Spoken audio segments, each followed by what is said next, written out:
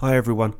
Before we move on to this week's case, I just wanted to address a couple of things which have happened since the last one. During the last episode, I paid tribute to all the first responders who risk their lives every day to keep us safe. Therefore, not only do I want to dedicate this episode to the memory of Victoria, but I also want it to be in memory of the Royal Canadian Mounted Police Constable Heidi Stevenson, who was tragically killed when a gunman disguised as a policeman killed 18 people in Nova Scotia in Canada on the 20th of April. I would also like to dedicate this episode to Senior Constable Lynette Taylor, Constable Glenn Humphreys, Senior Constable Kevin King, and Constable Josh Presney, who were killed when a truck driver collided with their routine traffic stop on the side of the Eastern Freeway in Melbourne, Australia on the 22nd of April. My thoughts and prayers, and I'm sure that everyone listening's thoughts, go out to the families at this time. Stay safe, everyone. True Crime Fix is a podcast with adult themes and graphic descriptions of crime which may not be considered suitable for all ages. Please use your discretion when listening. All research has been conducted using material in the public domain, and some opinions may not be that of the author or the host. Please remember that all victims are someone's loved one, and all episodes are recorded in the utmost respect of their memory. You're listening to the True Crime Fix podcast with your host, Steve.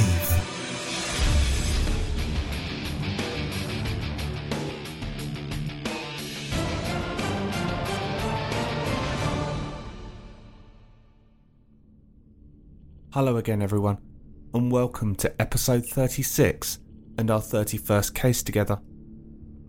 If you've enjoyed the show so far, then please make sure that you've subscribed on your chosen podcast directory, and all the new episodes will automatically download for you upon release.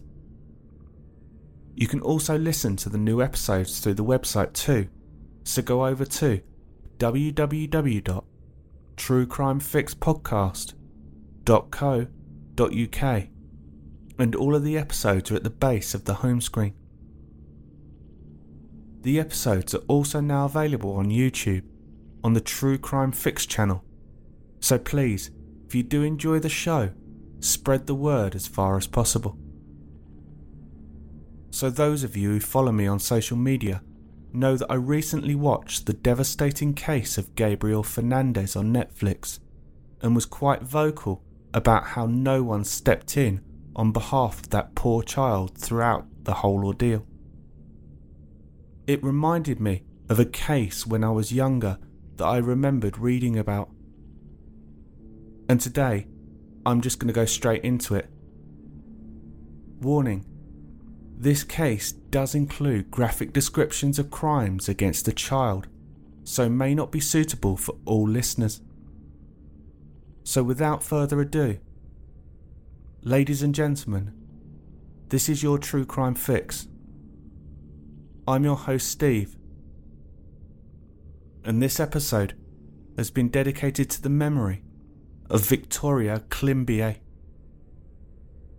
Victoria Adjo Climbie was born near Abidjan in the Côte d'Ivoire, or the Ivory Coast as it's known in English, on the 2nd of November 1991.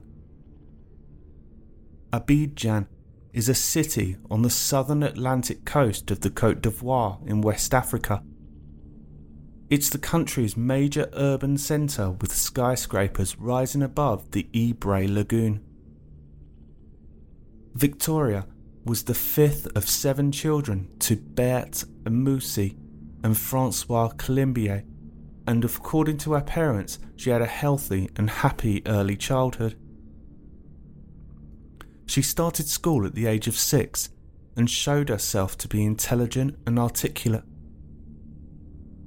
She seems to have been a child who stood out, always dancing and always happy.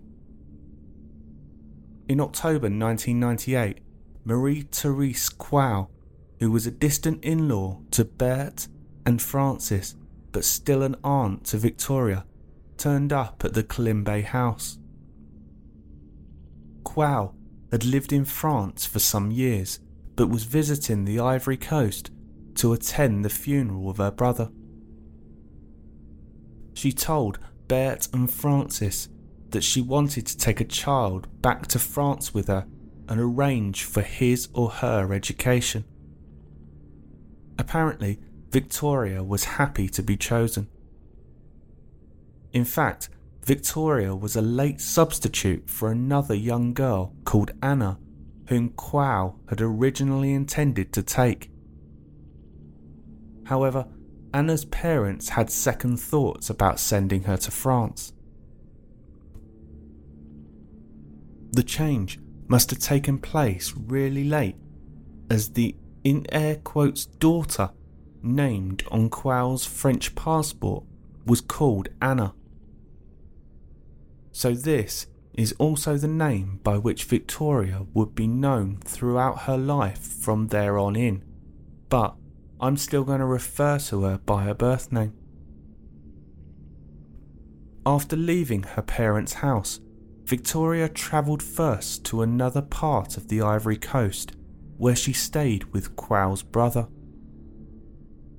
Shortly after, sometime in November 1998, she and Quao flew to Paris. Victoria spent approximately 5 months in France. She lived in Rue Georges Mille in the region of Villepin, which is just south of the main Charles de Gaulle airport. In the beginning, Quao seemed prepared to honour her promise to make sure that Victoria received a proper education. Shortly after her arrival in France, Victoria was enrolled in the Jean Moulin Primary School in Villepin.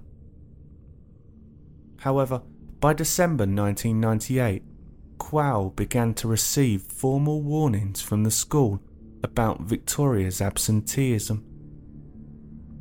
The situation became serious enough by February 1999 for the school to issue a child at risk emergency notification. A social worker became involved and she reported a difficult mother and child relationship between Victoria and Quao. Some of Victoria's absences from school were justified by medical certificates, all of which said she needed rest. When she was at school, staff worried about Victoria's tendency to fall asleep in class. As a result, the school formed the view that Victoria was clinically unwell and being monitored and treated by doctors. The head teacher, Monsieur Donnet, also recalled Quao mentioning that Victoria suffered from some form of dermatological condition. Sometime in the spring of 1999, Quao gave the school notice that she was removing Victoria so that she could receive treatment in London. The home address of Esther Acker was given as a forwarding address. Esther was a distant relative of Quao, and the two had been in intermittent contact for the previous 2 years. When Victoria went to say goodbye to her classmates on the 25th of March 1999, Monsieur Donnet noticed that Victoria had a shaven head and was wearing a wig. Why Quao decided to leave France for the UK is unclear. For a long while before leaving, she had been claiming benefits that she was not entitled to. The French Benefits Agency was trying to recover the money from these benefits, and this could have influenced her decision. Quao and Victoria boarded a flight from Paris to London on the 24th of April 1999. They travelled on Quao's French passport, in which Victoria was described as her daughter. The picture in the passport was not of Victoria, but Anna, the child who she had replaced. The two children did not look particularly similar, so it is likely that Victoria was made to wear a wig so that she looked more like the child in the photograph. When they arrived in the UK, Quao and Victoria went to Acton in West London and moved into a double room in a bed and breakfast in Twyford Crescent. The reservation had been made in France and lasted until the 1st of May 1999. At about 4:30 on the 25th of April 1999, Victoria and Quao paid an unannounced visit to Esther Acker. Esther had just come home from work when she heard the doorbell ring at her house in Hanwell, a town which regular listeners to this podcast will be familiar with. Victoria was introduced to her as Anna. Despite being somewhat taken aback by their presence, Esther invited Quao and Victoria inside. The first thing that Esther noticed was that Victoria was wearing a wig. This was also remarked on by Esther's daughter, Grace, who joined her in a visit to see Victoria and Quao later in the day. Grace removed the wig from Victoria's head to discover that she had no hair and her scalp was covered with patchy marks. She also thought that Victoria looked rather small and frail, but neither she nor her mother noticed anything inappropriate or disturbing about Victoria's behaviour or her interaction with Quao. The following day, Quao and Victoria visited Ealing's homeless persons unit because they needed somewhere to live when their week in Twyford Crescent ran out. The unit agreed to provide them with accommodation in a hostel situated at Nickel Road in Harlesden, and they moved in around the 1st of May. Over the next few weeks, Victoria and Quao attended the Ealing Social Services several times to collect subsistence payments and, on one occasion, to complain about the standard of their accommodation. During this period, concerns first started to emerge. A number of Ealing staff who saw Quao and Victoria together during May 1999 noticed a marked difference between Quao's appearance, she was always well dressed, and that of Victoria, who was far scruffier. Deborah Gaunt, who saw the two of them together on the 24th of May 1999, went as far as to say she thought Victoria looked like an advertisement for Action Aid. It is unclear how Victoria passed her days during her first months she spent in the Nickel Road hostel. No effort was made by either Quao or Ealing Social Services to enrol her in any form of education or daycare activity, and there was no evidence to indicate that she had any friends or playmates. On the 8th of June, Quao took Victoria to a GP surgery on Acton Lane in Harlesden. Here she was seen by the practice nurse Grace Moore. Nurse Moore did not carry out a physical examination of Victoria because she was reported not to have any current health problems or complaints. On the 10th of June, Quao began a relationship with Carl Manning. He had been driving a bus which had been boarded by Quao, and the two had fallen into conversation. According to Manning, he gave Quao his telephone number, and she called him a few days later, inviting him to visit her at Nickel Road. There was a significant age difference between the two, with Quao being 15 years Manning's senior. Shortly afterwards, Victoria began to show what may have been early signs of deliberate physical harm. Esther, who had not seen Victoria since her visit 6 weeks earlier, bumped into Victoria and Quao on the street on the 14th of June. Victoria was wearing a dress with long sleeves, leaving only her face and hands exposed. Esther noticed a fresh scar on Victoria's right cheek, which Quao told her had been caused when Victoria fell on an escalator. Esther was significantly concerned by what she had seen of Victoria in the street to visit Nickel Road on the 17th of June. In her opinion, she thought that the accommodation was unsuitable for a child because it was dirty, cramped and ill-equipped. She also thought that Victoria had lost weight since she had last seen her. An unnamed Ghanaian man was present, and he told Esther that he was concerned about the way that Quao treated Victoria. The following day, Esther made the first of her 2 anonymous telephone calls to Brent Social Services. By the middle of June, Victoria was spending the majority of her days being looked after by Priscilla Cameron, an experienced but unregistered childminder. Quao had approached Priscilla when she had got a job at Northwick Park Hospital on the 8th of June. Typically, Victoria would not arrive until around 7 a.m. and then not be picked up sometimes until as late as 10 p.m.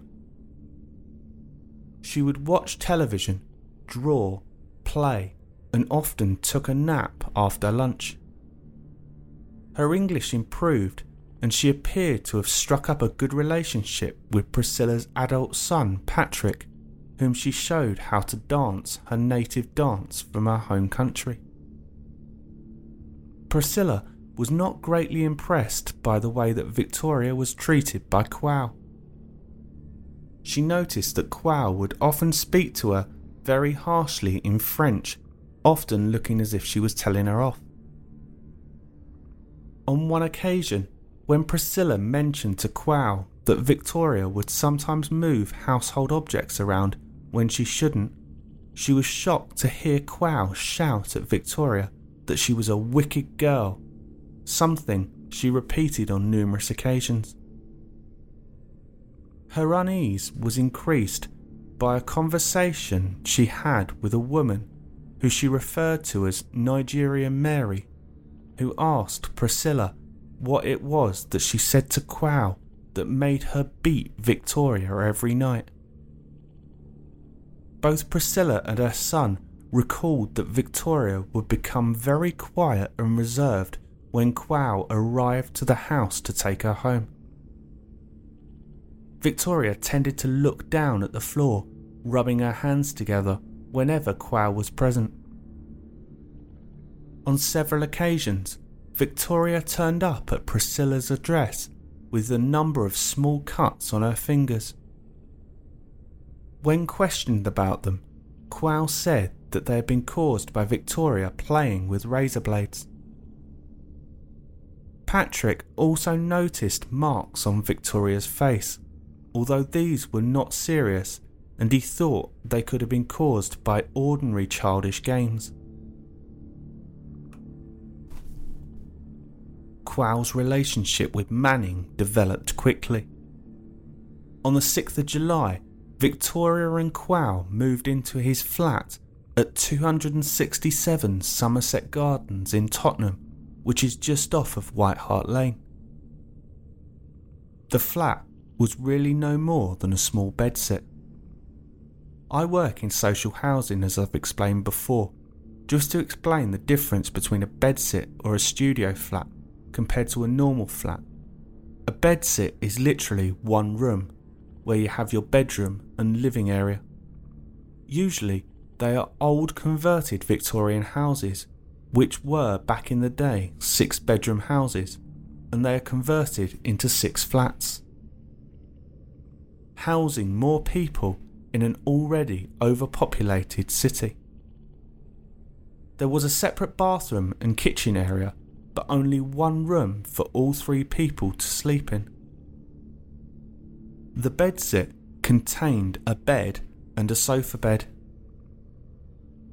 Manning and Quao slept on the bed, whilst Victoria slept on the sofa bed. This arrangement continued until October, when Victoria's sofa bed was thrown out and she began to spend her nights in the bathroom. It is obvious that Manning was not agreeing with this living situation, as on the 13th of July, according to Patricia, Quao had turned up in an agitated state on her doorstep, asking her to take Victoria for good.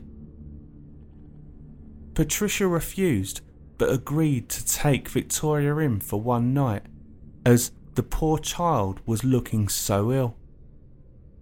Quao then presented Patricia with 2 large bags full of Victoria's clothes. When she arrived, Victoria was wearing a baseball cap pulled down over her brow. When Patricia asked her to remove it, she saw what she took to be a burn the size of a 50-pence piece on Victoria's face.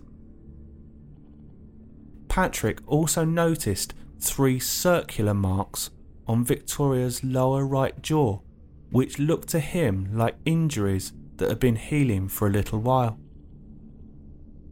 Both he and Patricia noticed that Victoria's eyes were bloodshot, and Patricia also observed a loose piece of skin hanging from her right eyelid. Patricia's opinion as to the likely cause of these injuries was shown by the fact that she asked Quao before she left who had burned and beaten Victoria. Quao replied that all of the injuries were self-inflicted. Patricia gave Victoria a clean pair of pyjamas and put her to bed. Later that evening, she heard groaning coming from the room and went to see what was the matter. Victoria was asleep, but Patricia saw that her face was swollen and her fingers were oozing with pus. Patricia called her daughter Avril to come and have a look. They agreed that Victoria had to be taken to hospital. The next morning, Avril took Victoria to see Marie Cader, a French teacher at her son's school. She wanted to discover the cause of the injuries, as well as get them treated. Miss Cader noticed injuries to Victoria's face and fingers, but Victoria was reluctant to talk about how she had got them. She advised Avril to take Victoria to hospital. Avril took Victoria to the Accident and Emergency Department of Central Middlesex Hospital at around 11 a.m. on the 14th of July. Victoria was seen by Dr. Benyon within an hour of her arrival. Dr. Benyon took her history from Avril, which, together with the results of a basic examination of Victoria, concerned him enough to refer the matter to a paediatric registrar. In his view, there was a strong possibility that this was a case of non-accidental injury. The paediatric registrar who saw her next was Dr. Ajay Obi.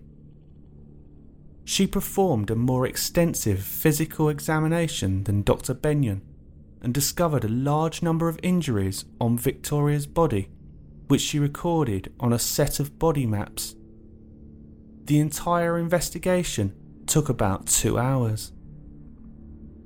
She formed the view that at least some of Victoria's injuries might have been non-accidental.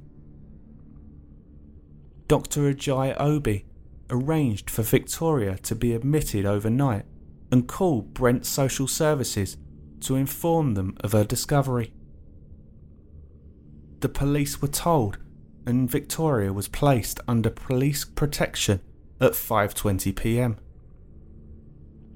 The medical notes stated that there was to be no unsupervised visits by Victoria's mother.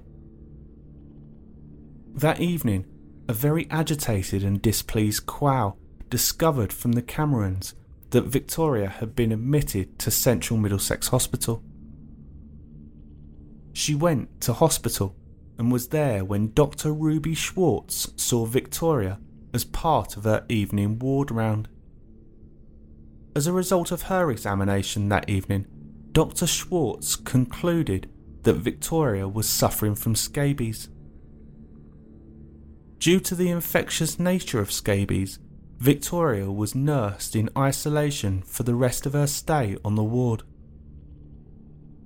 The next morning, the police had withdrawn their protection after the diagnosis of scabies, and Quayle returned to the hospital and left with Victoria.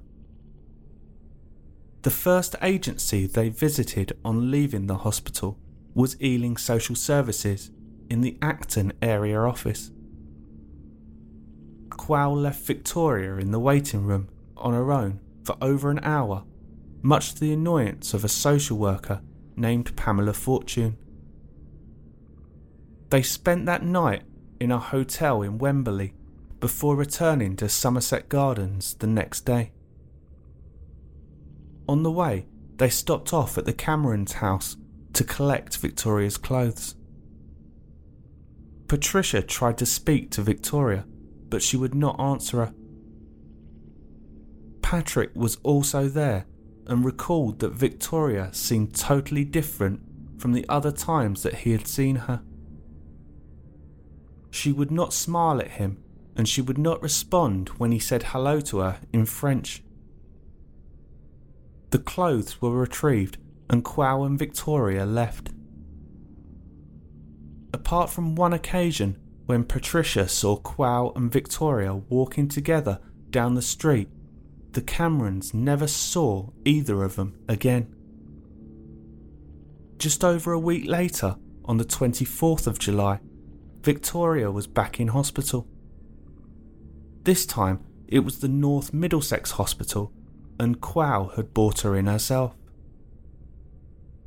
Her most urgent injury was a serious scald to the face, which Quayle said was caused by Victoria placing her head under the hot tap in the bathroom to try and relieve the itching caused by her scabies.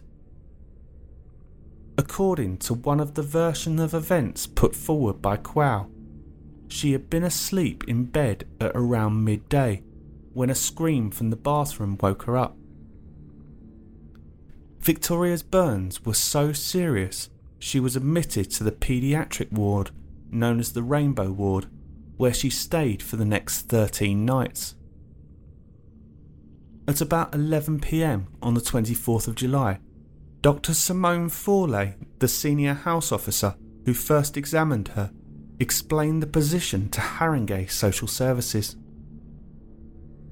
A more detailed referral was made 3 days later by Karen Johns, an Enfield social worker based at the hospital.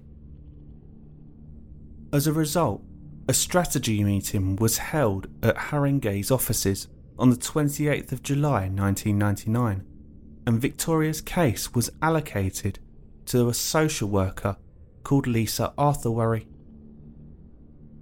A number of medical staff who cared for Victoria during her stay on the Rainbow Ward noticed marks on her body which they considered were signs of serious, deliberate physical harm. Nurse Beatrice Norman saw what she thought was a belt buckle mark on Victoria's shoulder, and Nurse Millicent Graham noticed a mark which made her suspect that Victoria had been deliberately burned. Nurse Grace Pereira, who bathed Victoria the following day, saw marks which led her to believe that Victoria had been hit with a belt and bitten. It seemed that Victoria had started to suffer serious deliberate harm by late July 1999. This was also indicated by her behaviour when Quayle and Manning came to visit her on the ward.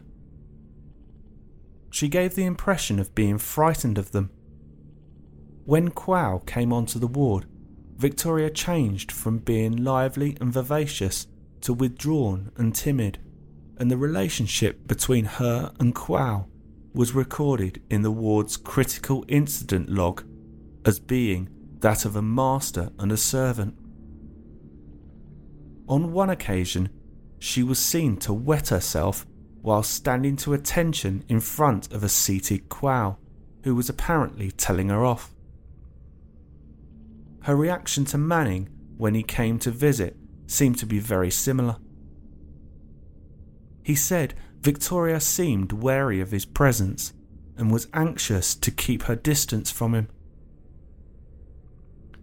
Neither he nor Quow ever brought Victoria anything in the way of clothes, food, toys or treats throughout the fortnight that she spent in hospital. When Quow was not around, Victoria seemed to have enjoyed her time on the Rainbow Ward. She certainly became something of a favourite of several of the nurses, including Nurse Lucerne Taub, a French speaker, whom Dr. Mary Rossiter, the hospital's named doctor for child protection, had asked to befriend Victoria.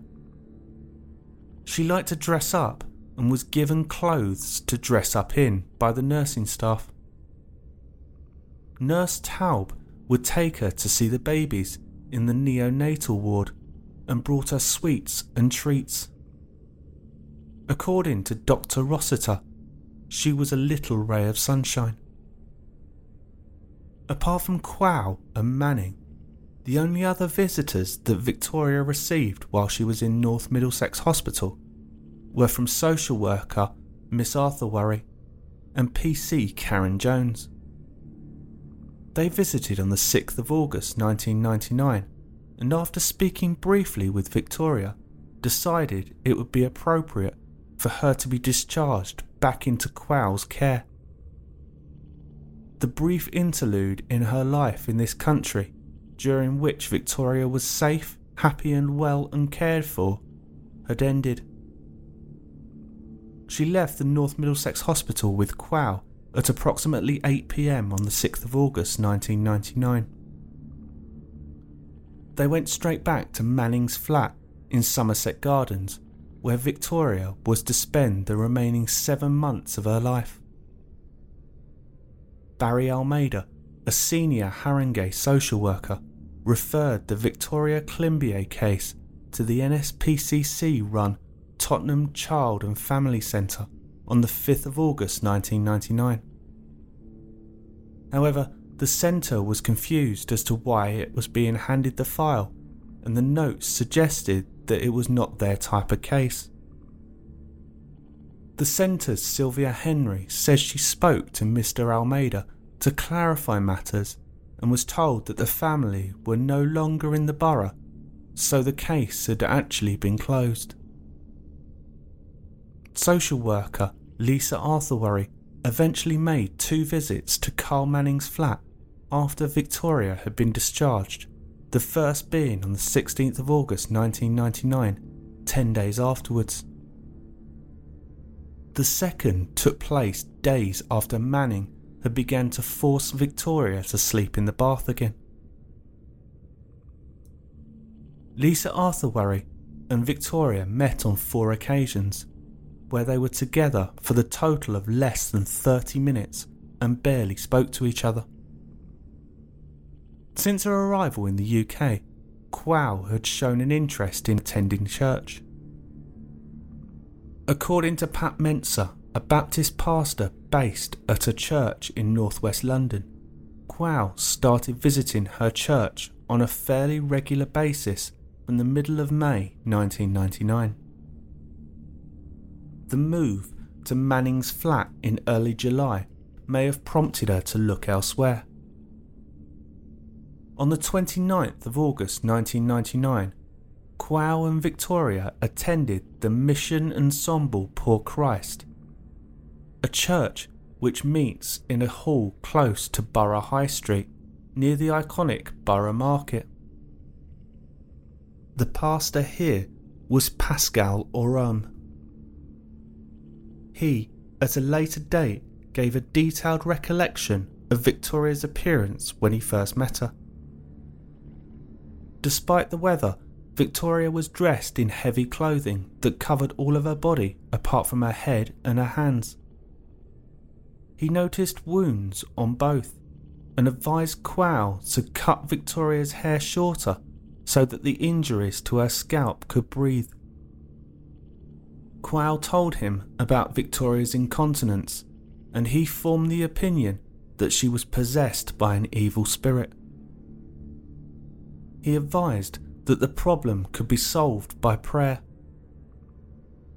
2 weeks after her first visit to the church, Quao phoned Pastor Arome and told him that following a brief improvement, Victoria's incontinence had returned.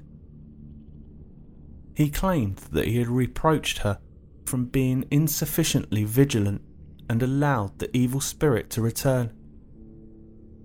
Whatever its cause, the incontinence appears to have continued throughout the rest of September, because it was in October, according to Manning, that the sofa bed Victoria had been sleeping on was thrown out and she began to spend her nights again in the bathroom.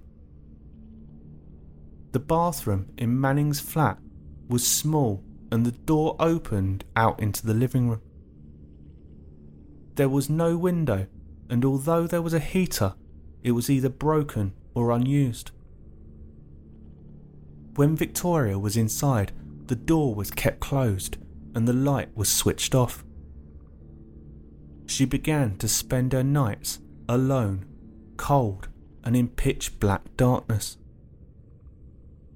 However, Lisa Arthurworry noticed nothing untoward when she made the second of her 2 pre-announced home visits to Somerset Gardens on the 28th of October. The purpose of her visit was to explain to Quao that the housing application made after the previous visit in August had been turned down, and to discuss the remaining options. Victoria seems to have been ignored during this visit as she sat on the floor playing with a doll. The fact that she was still at home and not attending school was raised during the conversation, but no questions seemed to have been asked about how Victoria was spending her days. During the course of their conversation, Miss Arthurworry told Quao that the council only accommodated children who were at risk of serious harm, and that in the council's view, Victoria was not at such risk. On the 1st of November 1999, Quao telephoned Miss Arthurworry and told her that Manning had been sexually harming Victoria. Miss Arthurworry told Quao to come into her office. Quao arrived with Victoria and Manning later that morning. Quao then cited 3 separate instances of sexual abuse. Victoria was then spoken to alone and repeated what Quao had said almost verbatim. She appeared very anxious to be believed, and both Miss Arthurworry and the other social worker present, Valerie Robertson, thought that she had been coached. However, in Miss Arthurworry's view, Victoria did not seem to be a particularly nervous, frightened, or fearful child on this occasion. The short-term solution was devised by Miss Arthurworry to deal with the sexual harm allegations was to arrange for somewhere else for Victoria to stay while the allegations were investigated. From there, the details are very sketchy about the last 4 months of Victoria's life. It is likely that Victoria spent most of this 4-month period in the Somerset Gardens flat. However, there is some evidence to suggest that she made 2 trips to France towards the end of 1999. Manning, in the aftermath, recalled that he and Quao and Victoria all went to Paris about the 11th of November. They stayed for a long weekend at Quao's son's house, where Victoria was allowed to sleep in a bed. The second visit to France seems to have been made on the 29th of November, where they stayed until the 12th of December. Whatever the purpose of these 2 visits to France, they appear to have made very little difference in the pattern of Victoria's life when she returned to Somerset Gardens. She continued to be forced to sleep in the bath, and from November onwards she was tied up in a black plastic sack in order to stop her from soiling the bath. Things deteriorated on the eve of the millennium. In the aftermath, a disturbing entry in Manning's diary was discovered. In it, he describes an argument with Quao, which ended by her returning to his flat in order to release Satan from her bag. This refinement of the torture meant that Victoria spent extended periods lying in her own urine and feces. Due to the effect that the chemical balance of her bodily waste was having on her skin, the couple abandoned the plan, fearing questions would be asked. Despite no longer being kept in a bag, Victoria began to spend more and more time in the bathroom in January 2000. Not only did she continue to sleep in the bath, but she also began to spend some of her days in it as well. At the start of the new year, Quao and Manning had begun to serve Victoria her meals in the bath. This was done by placing the food on a piece of plastic or a plastic bag and placing it in the bath next to Victoria. She would generally be given whatever Manning and Quao had cooked for themselves, but by the time it reached her, it was usually stone cold. Given that her hands were kept bound with masking tape, she was forced to eat by pushing her face towards the food like a dog. Whilst researching this, I couldn't help but wonder about the couple's personal hygiene as well. If you are keeping a child prisoner in a bath, how are you keeping yourself clean? As well as being forced to spend much of her time in inhumane conditions, Victoria was also beaten on a regular basis by both Quao and Manning. Quao used to strike Victoria on a daily basis, sometimes using a variety of weapons. These included a shoe, a hammer, a coat hanger, and a wooden cooking spoon. The forensic examination of the flat in the aftermath revealed traces of Victoria's blood on the walls, on Manning's football boots, and on the sole of one of his trainers. He also admitted to sometimes using a bicycle chain. Given the very limited contact Victoria had with the outside world in the weeks leading up to her death, it is very difficult to identify with any accuracy the speed with which her condition deteriorated to the state where she was admitted to North Middlesex Hospital on the 24th of February 2000. By Saturday the 19th of February, Victoria was very ill. On this day, Quao took her to the Universal Church of the Kingdom of God, housed in the old Rainbow Theatre on the Seven Sisters Road. Audrey Hartley Martin, who was assisting Pastor Alvaro Lima in the administration of the 3 p.m. service, noticed the two of them coming up the stairs. They were shouting at each other, and Victoria seemed to be having difficulty in walking. Quao and Victoria were disturbing the service, so Miss Hartley Martin took Victoria downstairs to the creche. She noticed that Victoria was shivering and asked her if she was cold. Victoria replied that she was not cold, but she was very hungry. Miss Hartley Martin obtained some biscuits for her from the kitchen, and Victoria hid them in her pocket when Quao came down to collect her. At the end of the service, Pastor Lima spoke to Quao about the difficulties she said she was having with Victoria, particularly her incontinence. He expressed the view that Victoria's problems were due to her possession by an evil spirit, and said he would spend the week fasting on Victoria's behalf. He believed he made it clear that Victoria was not expected to fast herself. Quao was advised to bring Victoria back to church on the following Friday morning. According to Pastor Lima, Friday was the day on which prayers are said for deliverance from witchcraft, bad luck, and everything bad and evil. On Saturday the 20th of February, Quao and Victoria returned to the church where they were seen by Pastor Celso Jr. Apparently, Victoria was very quiet and well behaved during the visit.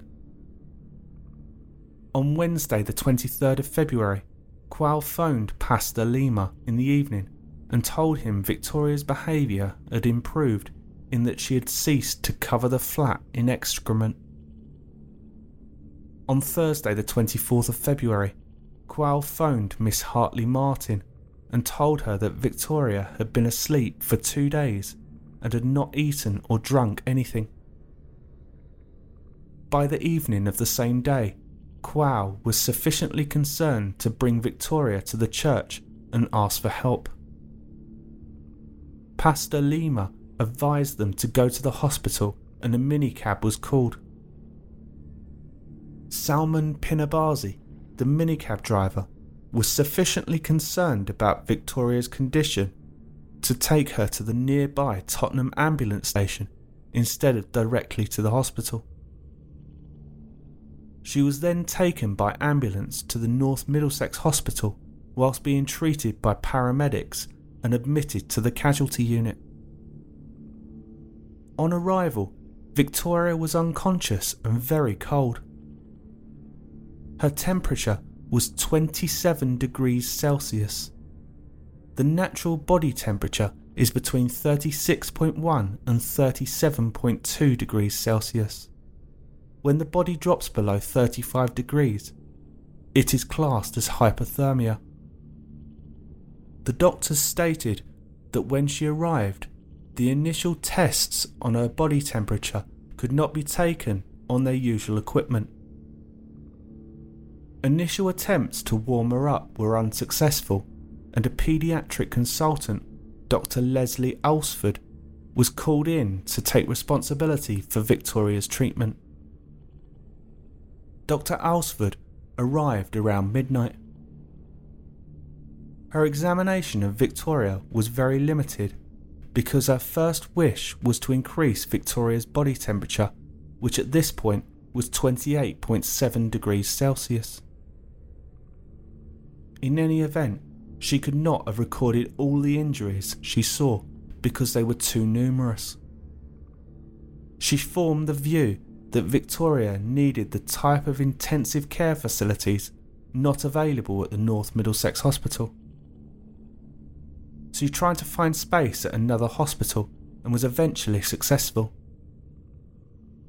A team from the Paediatric Intensive Care Unit at St Mary's Hospital in Paddington arrived at 2:30 a.m. Victoria was transferred to St Mary's Hospital, where she remained in a critical condition with severe hypothermia and multi-system failure. The medical staff were unable to strengthen her legs. Over the hours that followed, Victoria suffered a number of episodes of respiratory and cardiac arrest.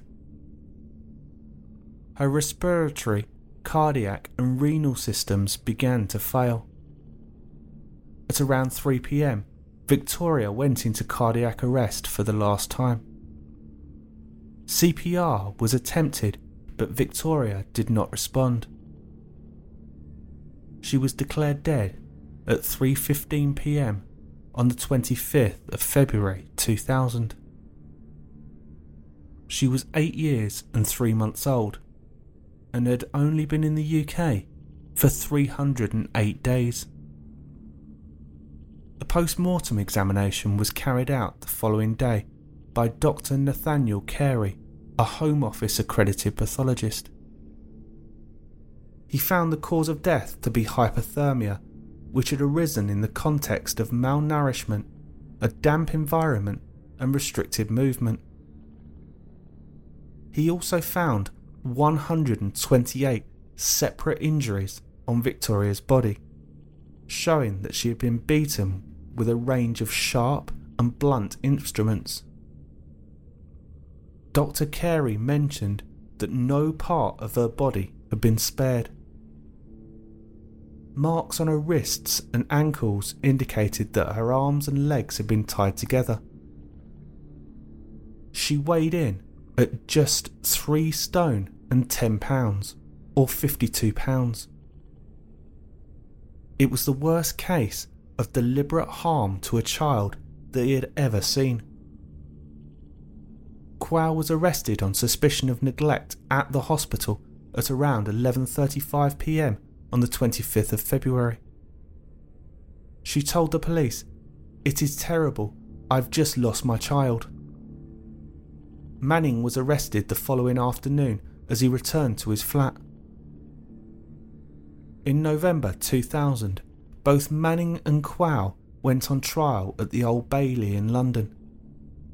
Judge Richard Hawkins presided, with Sally Howes QC, the prosecutor for the Crown. The trial lasted just over 2 months. Manning, Quao, and the blindingly incompetent child protection authorities were to be judged. Manning denied murder but pleaded guilty to child cruelty and manslaughter. Quao denied all charges. Quao's defence was that Victoria's condition was due to the fact that she was possessed by demons. She maintained that throughout. Manning's defence was, although I am responsible for injuring her, at the time I injured her, I did not intend to cause her really serious bodily harm, and I certainly did not intend to kill her. Sally Howes QC claimed that most of Manning's statements were almost incomprehensible. You could beat her and she would not cry at all. She could take the beatings and pain like anything. But while Manning did show some remorse, Quao showed no shame for her actions at all. Not only that, but her behaviour in court shocked everyone. Sally Howes QC stated after the trial, "The way she chuckled in such a menacing way and laughed dismissively, yes, it made the hairs on the back of my neck stand up. This is the only time I have ever genuinely felt myself in the presence of evil." It was during the proceedings that it emerged that Quao used a hammer to break Victoria's toes, and neither of them gave a satisfactory explanation as to why they treated Victoria the way they did. One suggestion is that Quao believed she may be able to access more benefits through the Department of Work and Pensions with a child. When this did not happen, she took her frustrations out on Victoria. The jury took 4 days to convict them. On the 12th of January 2001, almost a year after Victoria's death, they found both defendants guilty. Richard Hawkins said, "What Anna endured was truly unimaginable. She died at both of your hands, a lonely, drawn-out death. I passed the only sentence I am entitled to pass, and that is life imprisonment." Even at the trial, Victoria was being referred to as Anna. On the 19th of January 2001, after being repatriated, Victoria's funeral took place at Grand Bassam near Ivory Coast's main city, Abidjan. In April 2001, the government announced a public inquiry into the death being led by Lord Lamming. The inquiry was the first in Britain to use a special wide-ranging powers to look at everything from the role of social services to the police protection arrangements. Ministers made it clear that they expected the inquiry to scrutinise the child protection system and not just the failings in the Climbie case. The inquiry became the most extensive investigation into the child protection system in British history, costing £3.8 million and hearing from 158 witnesses and 121 child protection experts. The inquiry uncovered that child protection staff missed at least 12 chances to save Victoria. It also exposed a complete breakdown in the multi-agency child protection system established in the wake of the murder of 7-year-old Maria Colwell in 1973. Health, police, housing charities and social services failed to work together to protect Victoria. Lord Lamming's final report, published in January 2003, concluded that the child protection system failed as a result of a lack of basic good practice by frontline staff and most significantly senior managers, failing to take responsibility for the failings of their organisations. The report made 108 recommendations. Its main proposals were aimed at holding those in senior positions from government ministers down to local authority chief executives to account. At the national level, it was proposed that a new agency for children and families, whose chief executive would be like a children's commissioner to advise the government on the impact of proposed policies and scrutinise legislation, as well as reviewing serious child abuse cases. Other major recommendations included the setting up of a national database recording every contact made by a child under 16 with the police, health and local authority services to prevent them from getting lost in the system. But alas, much like the ending of the Gabriel Fernandez case, this was not the last time that Haringey Social Services came under scrutiny. Peter Connolly would be brought into this world by his mother Tracy Connolly on the 1st of March 2006 and was cruelly and brutally taken again from it on the 3rd of August 2007 by his mother and her new partner. A lot of British listeners will know the name that he was referred to during the trial better. He was Baby P. He was found dead in a blood-stained cot with more than 50 injuries, despite being on the Child Protection at-risk register and receiving 60 visits from social workers, police and health professionals over 8 months. In 2008, 2 men, Stephen Barker, his stepfather, Barker's brother Jason Owen, and Peter's mother Tracy Connolly, were convicted by causing or allowing his death. Victoria would have been 20 this year, but instead she was taken from this world by someone who only saw her as a way to get free money.